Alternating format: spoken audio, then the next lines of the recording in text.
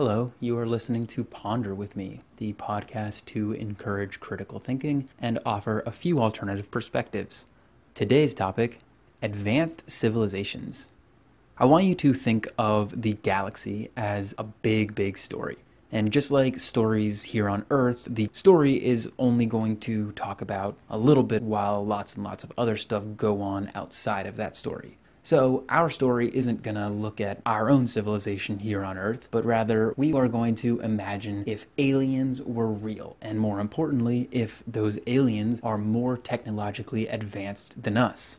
That alien civilization has probably contacted other worlds through exploration, and maybe they have even created a galactic federation and travel between worlds, interacting with the advanced species they meet and expanding their territory to an entire portion of a galaxy.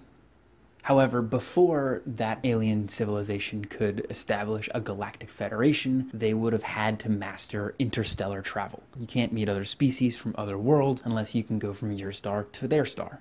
Before they could get to interstellar travel, they would have to gain control of a sufficient energy source to power such travel. And stars are the best energy source. A Russian philosopher named Kardashev created a scale of civilizations, and we use it today even though our civilization still hasn't even made it onto his scale. According to Kardashev, a Type 1 civilization is one that is able to get sustainable energy from its own star. A Type 2 civilization would be one that is able to harness all of the energy from their nearby star. A Type 3 civilization would be one that could harness energy equivalent to their entire galaxy from many stars. Type 3 is very advanced, so we'll assume that our alien civilization is a Type 2. That means they have total energy from their own star, so they can travel to other stars. Before that civilization could reach Type 2, they had to become a Type 1, which is energy sustainability. You gotta walk before you can run, you gotta crawl before you can walk. They had to go through the lower steps in order to get to where they are. I want to bring focus back to Earth real quick. Our energy here on Earth comes from converted or stored energy from the sun.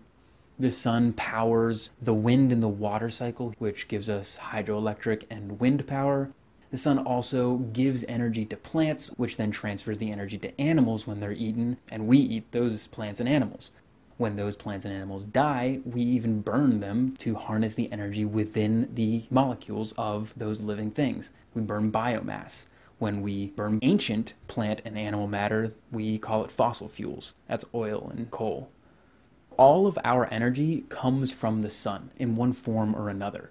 And a lot of it comes from burning something that has stored energy from the sun after a few conversions, which isn't really the most efficient. Okay, back to our alien civilization. When we say that these aliens reached a Type 1 civilization, it implies that they have the means to get enough energy for their entire planet. Kardashev also called this a planetary civilization. And although he mostly talks about energy gathering and usage, a Type 1 civilization also implies a unified species throughout the entire planet that can collaborate in order to meet those energy demands. Social issues like racism or poverty or war or famine just don't happen when an entire species is unified. In fact, pre-Type 1 civilizations are often thought of to be in danger of self-destructing just because they have access to so much energy as they get closer to Type 1, but they still have social issues which might cause them to weaponize that energy and destroy huge portions of themselves, if not all of them.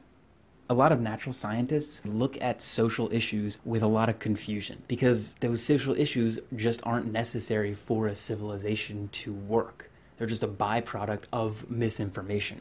The mindset of us versus them is just plain dumb when it comes to our planet because we are all us. There is no them. As natural scientists, we see people as humans instead of as races or as class levels or as enemies. At one point, our alien civilization was not even a Type 1. It was hoping to advance, but it was trapped behind division and probably some tradition that kept them there. The civilization probably looked for quick fixes to a lot of problems that they've had.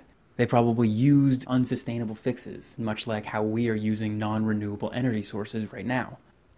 And that alien civilization did not have the means to break the barrier of type 1 until they were able to sustainably supply energy to their entire planet. That civilization needed to take a step back and look at what would be sustainable and what would be best for long-term effects instead of just continuing to put quick fixes onto it.